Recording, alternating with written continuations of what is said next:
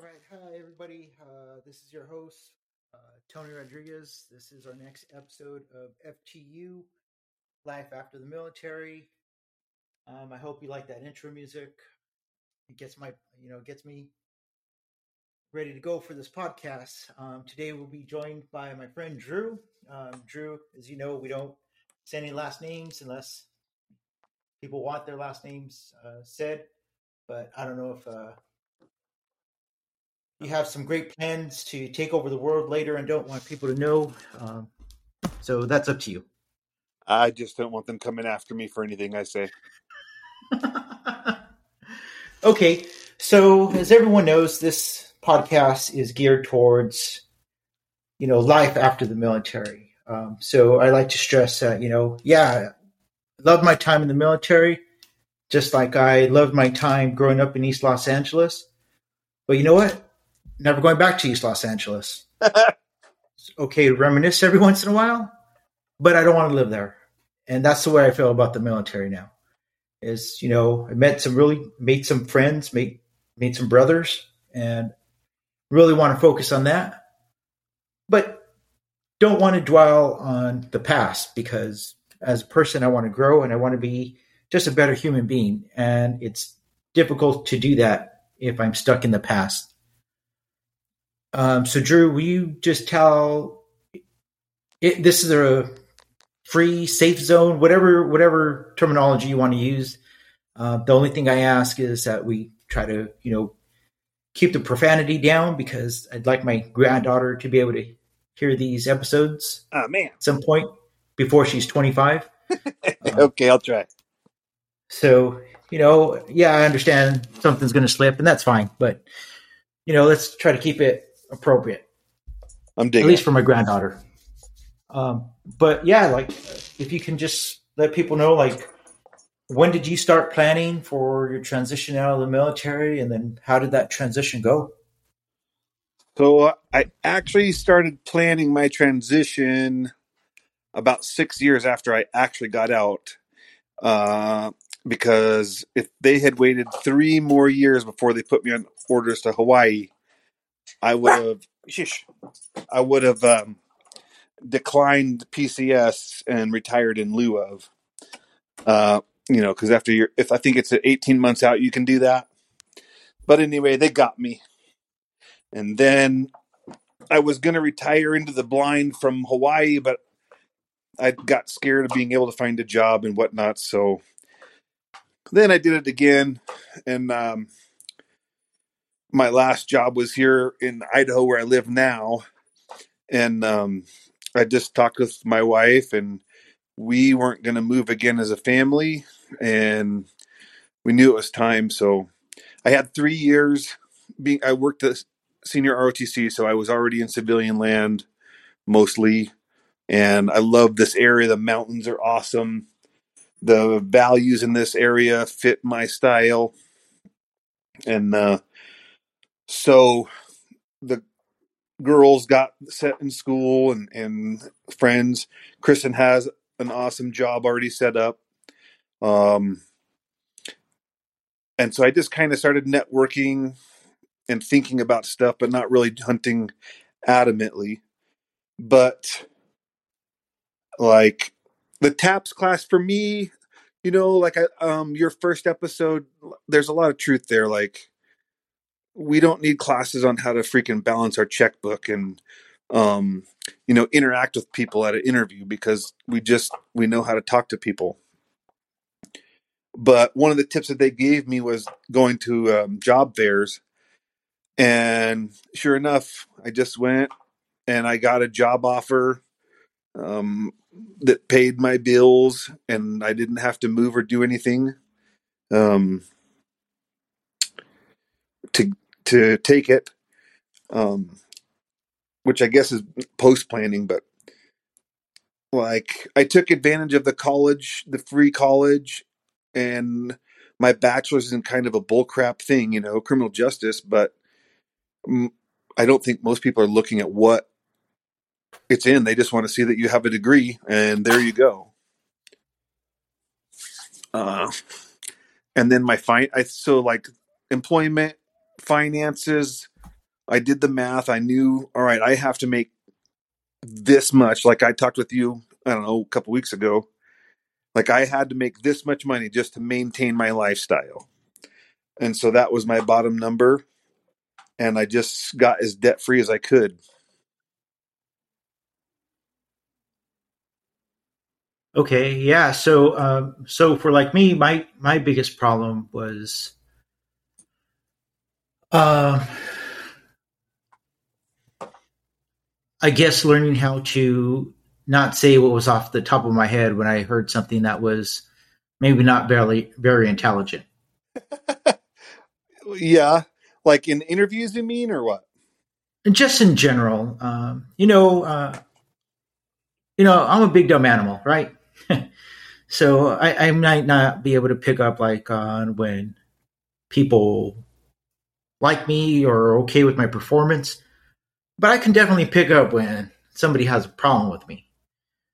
Okay. And so there were some interviews when I went on where I was like, wow, I'm just going to take this as just practice and getting the reps in because there's no way I'm getting this job because this guy on this side, on the other side, not so much. He's not really into what I'm saying. Oh, And so, did you have to face anything like that where, I don't know, people would, I'm not going to say, in SFL TAP, one of the things that they brought up, and it was for younger people, which I didn't like that they said it was, you're going to find some employers that don't particularly like you because you're in the military. They're going to hold that against you, yeah. which may be true, but I don't think that they should tell that to young soldiers because how do you prove that? Well, yeah, that's a dangerous road to go down because then, like, you show up with the expectation of a poor me attitude, right? Yeah, definitely. And then if you don't get the job, well, it's because they definitely don't like military. Maybe you just didn't have the skills. Yeah. Maybe you didn't rehearse your interview. I stutter. I have a lisp, and so I have to practice just to be mediocre. No, I dig it, but I think that you're what's the fancy word? Like you're being overly humble. But I think I didn't. I don't know. Like that's another cool thing about my last job being the ROTC is it was me and two other active Army people, and everybody else was like college kids and faculty. And even though we're in Idaho, it's like for the area, it's completely different mentality. So I kind of got used to toning um, the language down, being able to identify with what their kind of like mentality is. Um, but as far as interviews, I don't think so. I had two interviews. Um, and that's another like boon to being where I'm at is I'm away from the military bases. And so, and it's a government subcontracting job. So they get points for having, veterans employed and so many points for disabled veterans, which I am qualified on now. And so, and then they're just, so they're already kind of looking to hire a vet if they're qualified for it. So I didn't have to face the like, stuff around like Vietnam and things like that, where people are like, oh man, here's another vet looking for a freaking handout that really doesn't know what they're doing. Okay, so I have to interrupt you because just like we're trying to change veterans' perceptions of like the transition out, and maybe hopefully this will help change some of the employers' perceptions as well. Because we're not looking for a handout, we're just looking for an opportunity. And if it's not with you, that's fine. Go find an opportunity somewhere else. Right. But Fayetteville is Fayetteville, and it's not Vietnam. It has improved over the past 20 years. All right, man. And the perception will never change if people keep saying Vietnam. It's not the best, but it's not the worst. It's improving like we all want to do, is just improve a little bit at a time. Not trying to be perfect, just trying to be a little bit better. I can dig it. So I'm actually glad you said that, because that was actually another thing that my blabbing got me sidetracked from. Where you were saying, well, maybe it's because you weren't qualified, or maybe it's because you did this. And I think I am lucky enough that my friends never yahed me, to the point where I had a false sense of who I was and what my strengths and weaknesses were. Especially you, Tony. Like, that bluntness of being able to say, like, actually, Drew, you screwed that one up, man. And here's why I think you're wrong on this. Like, you just, pointed out without crushing my feelings, if that makes sense. No, it does. And, it's hard to change. And so the first interview I went to, when they sent me the email saying that they selected a different candidate, like, I called them up and I said, hey, what do I need to do better, and what do I need to do on the job? And they kind of told me some of the quals that I was missing, but more so, they addressed some of the things I had made mistakes on in the interview. Like, one of them was saying something about how you would advise the person in charge of you on something. And I said, well, I would give counsel to my supervisor on this, and there was another person in the military on the interview panel, and they had taken that as me counseling my supervisor like a senior would counsel their subordinate in the Army, like kind of telling them how to do their job the right way. And I didn't, if they would have brought that up, I could have explained that, hey, no, like, counsel means advice. And I was simply saying I would give them what my opinion is of the situation.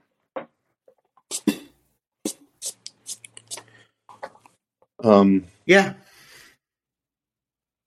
But I don't know. I don't know. I feel I'm pretty lucky on that, like the job hunting thing.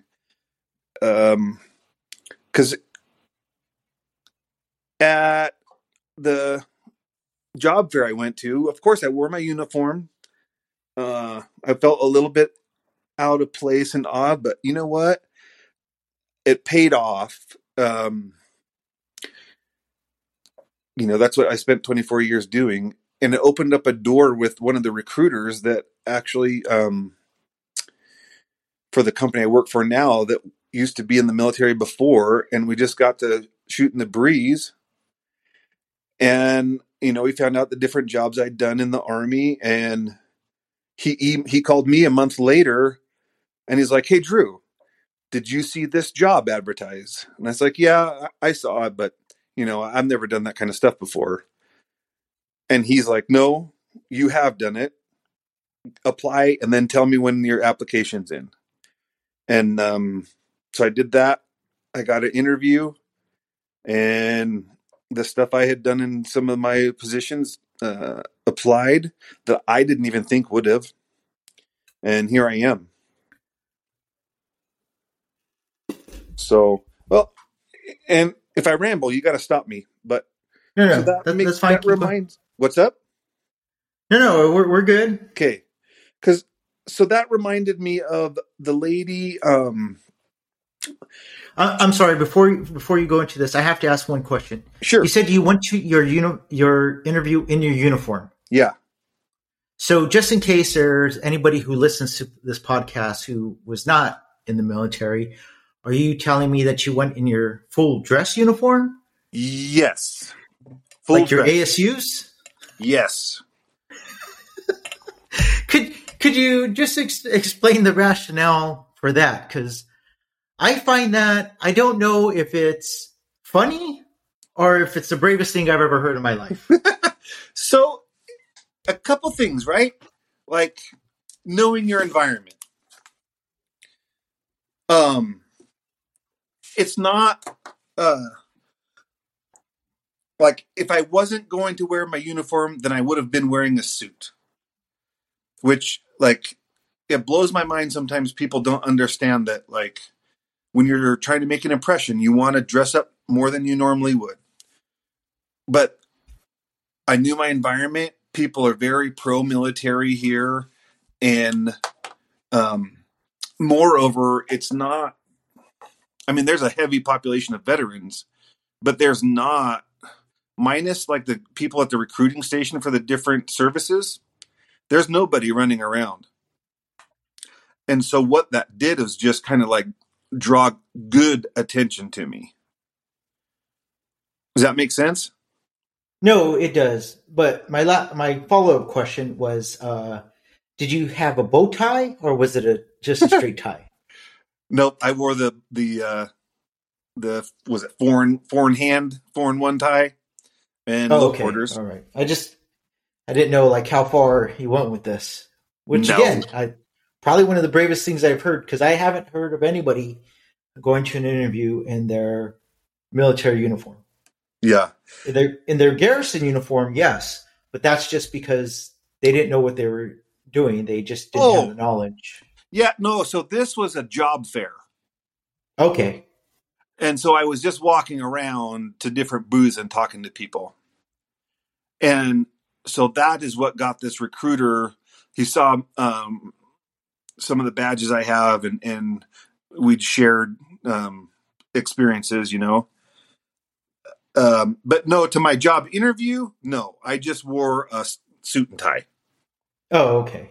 Even still, so the job fair here that I went to at Fort Bragg, I was amazed because it was open to everyone, you know, the military spouses and family members. So you could see some young people in there who had never had a job before in their life, and they showed up in, you know, tank tops and shorts, and they just didn't know. You know? Oh man! So it's a learning experience for them, and hopefully they'll get better from there. But what I was surprised at was the military people that were showing up in cargo shorts, a t-shirt, and your camouflage baseball cap is not the impression you want to set. Yes. Well, it's just like all the other stuff that we've done, like first impressions. You have to. There's more than one Drew out there, right? But I have to make a better impression than the other Drew. And so I'm going to wear my suit, fresh shave, you know, and look good. And I think you just got to sell yourself from day one, however you can, to above and beyond. And if that's, you know, maybe you don't have a suit and tie, but most people have a decent pair of jeans and a button-up shirt at least.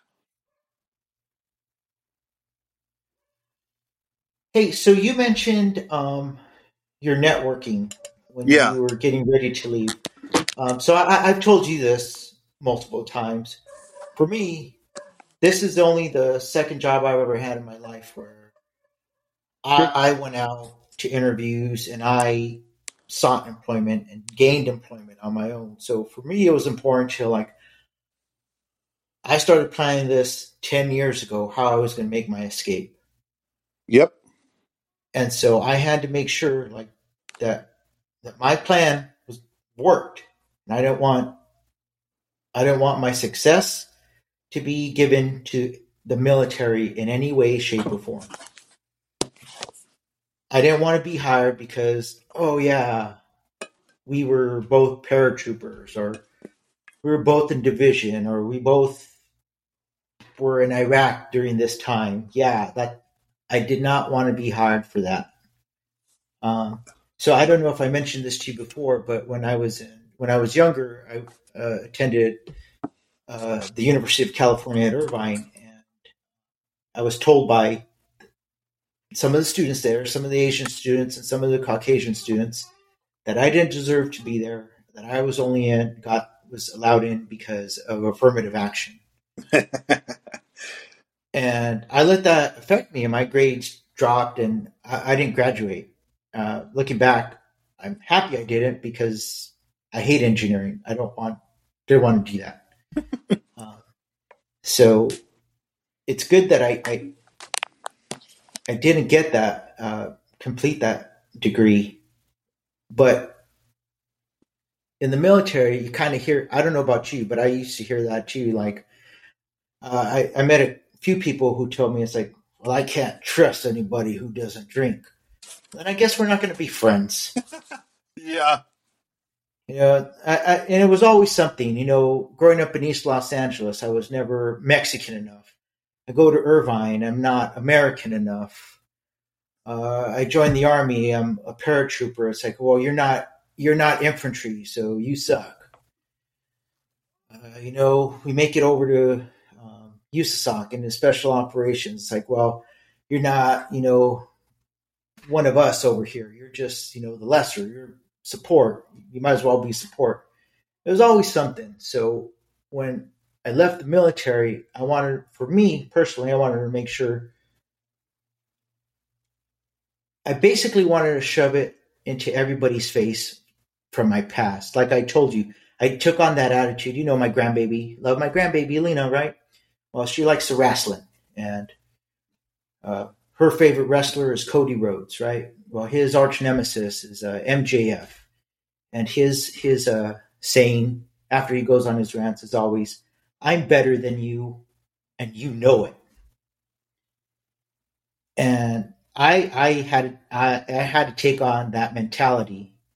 Was still remembering to be polite, so I could go to these interviews, and if I didn't get the job, it's okay. It's all right. There's another one. There's a place for me. Yeah. I just have to keep looking. And it's hard to keep that morale up when you send out 75 applications and you're not hearing anything. I've had people say like, "Well, don't apply unless you have like 90% of what they're looking for." That's the most insane thing I've ever heard of in my life. Yeah. It's like I applied for a position, an associate professor position. The individual who got the position was she has her PhD from Cambridge, right? So yeah, she's more qualified than I am, and that's perfectly fine. Going in, I knew I had probably less than a 1% chance of getting that position. But if I didn't apply, I had a 0% chance. Absolutely, bro. And listening to all these experts telling me, "Oh, well, you got to do it this way." It's like, no offense, but you retired from the military, but you went to work right back on the military installation, which is fine. You do whatever you want to do to support yourself, your family, whatever makes you happy. But there's a big world out there. You don't have to just focus on stuff in the military. Yeah. Which I know I sound like kind of a hypocrite because I'm, teaching up there, regional stuff. Yeah, but I think that the audience needs to know too that wasn't your only opportunity. It was just the best opportunity that fits what you're at right now. But you prepared yourself with your degrees to be competitive starting 10 years ago, right? Yeah, I wanted to, set the example for my daughter. Yeah. So that you actually reminded me again about Janine. I kept not applying for jobs, and her husband worked at the place I worked before, and she's like, "Oh," she's a sweet old lady. She goes, "Oh, sweetheart, don't let them fool you. Nobody there's qualified for the job they're in." And I was like, "What do you mean?" And she just said, like, they just write the job description to make it sound really cool, and it ends up turning people away. And she's like, if there's one thing in there that you think you qualify for, then apply. And so I did. And I think I put in like 10 to the same place, and I finally got that one interview for him that went. So awesome advice. Like, don't let the job description turn you away and say that you're not qualified for something. But one thing too, and I admire your ferocity and independence, but I think that networking, like whether you agree with affirmative action or not, like, so what? If being, for you, being Hispanic is what actually got you into Irvine, then so what? I know how smart you are, and I know that's not why you got there, but so what? And so, like, if being a veteran is what got me this interview, then so what? I'm going to use that as a way in, and then at the interview, No, definitely. So in the first episode, I think I wanted to make it perfectly clear, like, my way was probably not the best way. I probably did it the most knuckle dragging, dick-headed, imbecile way to do it. Yeah. And I don't recommend it to anybody. Like, if you're able to network, then you should. And I want to have people on here who have, because I obviously didn't. Yeah. No, but at the same time, networking only gets you the FaceTime with somebody. If you don't interview well and you don't have the quals, then, they're going to pick somebody that has the PhD. And so that's probably where people should be making their money when they want to talk about planning for retirement. Like, start getting the education, start getting the certifications. A lot of stuff seems silly when you're in it, but man, it's amazing how much weight's put on that stuff out here.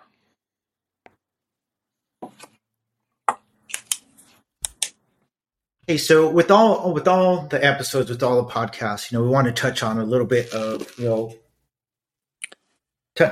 just letting guys know that, hey man, if like you haven't found a job yet, don't worry about it. You'll find one. It just takes some time, and maybe you might have to refine your approach. Like, you can't send out 75 of the same exact resumes. You have to tailor it to the job that you're applying to. Amen. Even if it's just changing like three words here or there. Yeah. You don't have to rewrite the whole thing, but just tailor it a little bit to your job. But we've all been there, and eventually you'll find a job. It might not be your dream job, but it'll be the job that you need right now in order to find your dream job. But the other topic I like to bring up, I don't really like to bring it up, but part of this was the mental health aspect, right? And so I talked to Junior a little bit about it. For me, not so much anymore, but easily. I went to Iraq first time in 2003, and when I came back, people are thanking me, right? And I know people just want to be polite and show you that they support you, right? But for me, that was probably I'd rather go back to Iraq and be shot at again. Yeah. Than have people thank me not because they were doing anything wrong. They were being very supportive, and I appreciate that. But for me, I always felt like they could see through me, like it was just some big joke. Like, people were waiting to like point their fingers and just like come out and, you're a phony, and we know you're a phony. You're a joke. I don't know if other people felt like that, but again, if I was thinking like that, I'm going to think that there's at least one other person who served in Afghanistan or Iraq who felt like that. But now, it took me a very long time, but it doesn't really bother me. It's like people say thank you. I'm out now, but when I was still in and still wearing the uniform, people would say thank you, and I appreciated it because they were just trying to show their support. But for me, for the longest time, I always felt like people were just going to come out and just say, you know what, we know you're a coward, or something, just make some accusation. Right. Did you ever like go through anything like that, or? For a little while, not so much as after I got out, but while I was still in, there was sometimes I felt that way. Because most of my deployments were to non-kinetic environments, and so like part of me, I guess, thought like, oh man, who am I? I only did one tour, and my boys are on their like sixth and seventh ones, and they've gotten into all this crap. They've been blown up 3 times, and I just did one tour. Who am I? But I'm not even sure how I progressed past that. Maybe it was just the time. And I had some friends, like you, that kind of knew what was in my mind and kind of talked me through it. But I think that in the end, the realization is like, so what? I did the best I could do at difficult times and made the best choice I could. And I don't know, I guess that mindset's kind of permeated me really in the last year or so, talking with a guy here at the vet center. Gave me a book, and reading that, like, some of the thoughts in there were like, so what? I'm not the only one that felt that. And I'm not saying so what as in don't talk to somebody about it, but get to a place in life that you can accept, hey, I did the best I could. Maybe I could have done it differently, and maybe Tony could have done a better job or made a better decision, but I just did the best I could and move on. But as far as like the thinking thing, man, that's a hard thing to respond to. Like, oh yeah, you're welcome. But I think for me, as far as that instance, is when I realized if they're thanking me, and I don't mean this in like any kind of mean way, but when someone thanks you for your service, it's more for them. Like, they don't know how else to say, hey, thank you for going in my stead. I got to stay home and hang out. You know what I'm saying? So I think that's more to make them feel at peace with themselves. Yeah, so I see both sides of it. So for me, that always brought up like I would get angry because I just brought up bad thoughts and bad times. Yeah. Bad times in Iraq. But I went, I got help. Was able to talk to somebody. What I learned is, again, I could dwell on it. I could keep carrying it with me, but it's just weighing me down, and I don't want to carry it anymore.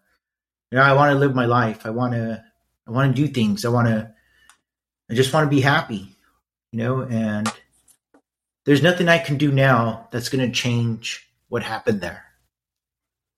Right. So I could second guess, like you said, I could second guess everything. I can, go back to the phase where I'm just trying to drink myself so I'm numb all the time. But that's really not going to do anything. That's not going to help me now. I'm glad to hear that you didn't go back to it, man. So no, this podcast is just to, try to let guys know, like, hey man, like if you're having trouble like finding a job, like, there's resources out there. Again, I like to plug Onward to Opportunity because I think they're great. Hire Heroes, they're out there. Go see your VFW. They might be able to point you in the right direction. They might be able to help you out. But if you're dealing with things too, like mental baggage, it's okay to go get help. There's nothing wrong with it. And the reason why it took me so long was because I was always worried about what people were going to think about me. And then when I got in trouble for drinking down in South America, none of that really mattered because those people whose opinions I valued didn't want to have anything to do with me. I was persona non grata. And it's people like you, Junior, Jesse, the same people I keep mentioning, Al, John, and Orlando, who stood by me and helped me. And I will always be grateful and thankful for that. Well, that's cool, man. The reason I went and talked to somebody is because you did first. So thank you. So again, we like to talk about things to help vets, and sometimes it can get a little heavy. So like on the last pod, we promoted Taco, right? Because my grandbaby, she loves that puppy. Do you want to give a shout out for your puppies? Because I know you have a couple. Like actual dogs? Yeah, like your dogs, like the four-legged critters that are walking around your house. Oh, man, you should have warned me on that. Yeah, Cowboy's my boy. He can't take him anywhere because he wants to fight everybody, but yeah. Now, what's the new edition? The family's edition? Dandelion. Dandelion. Pomadou. She's a cuddler. But she makes Kristen happy, so I'm happy. Yeah, the videos of her are very entertaining. I'll send you a pic of her, the way she sleeps. Like literally on top of Kristen's head, man. But all right. So every episode, we're not going to give shout out to puppies. Might be other animals out there that need some recognition. I don't know, some wombats or something. But sometimes we talk about things that are a little heavy. I like to end on a high note. So I like to keep these episodes at about like between 25 to 40 minutes because I don't know about you, but anything longer than that, I fall asleep. I don't know if you can hear it. I don't know if you can hear it, but my chair creaks, and it's my rocking chair. My old man rocking chair. So if you guys hear any crazy creaking sound, sorry, that's just my old man chair. But again, you want to say hi to anybody, Drew? Nah, man. Just I'm glad you've run into some of our boys recently, and I'm excited to go listen to you and Junior's conversation. All right. So as always, we end our podcast with the traditional goodbye. Zot, zot, zot, and roll tide.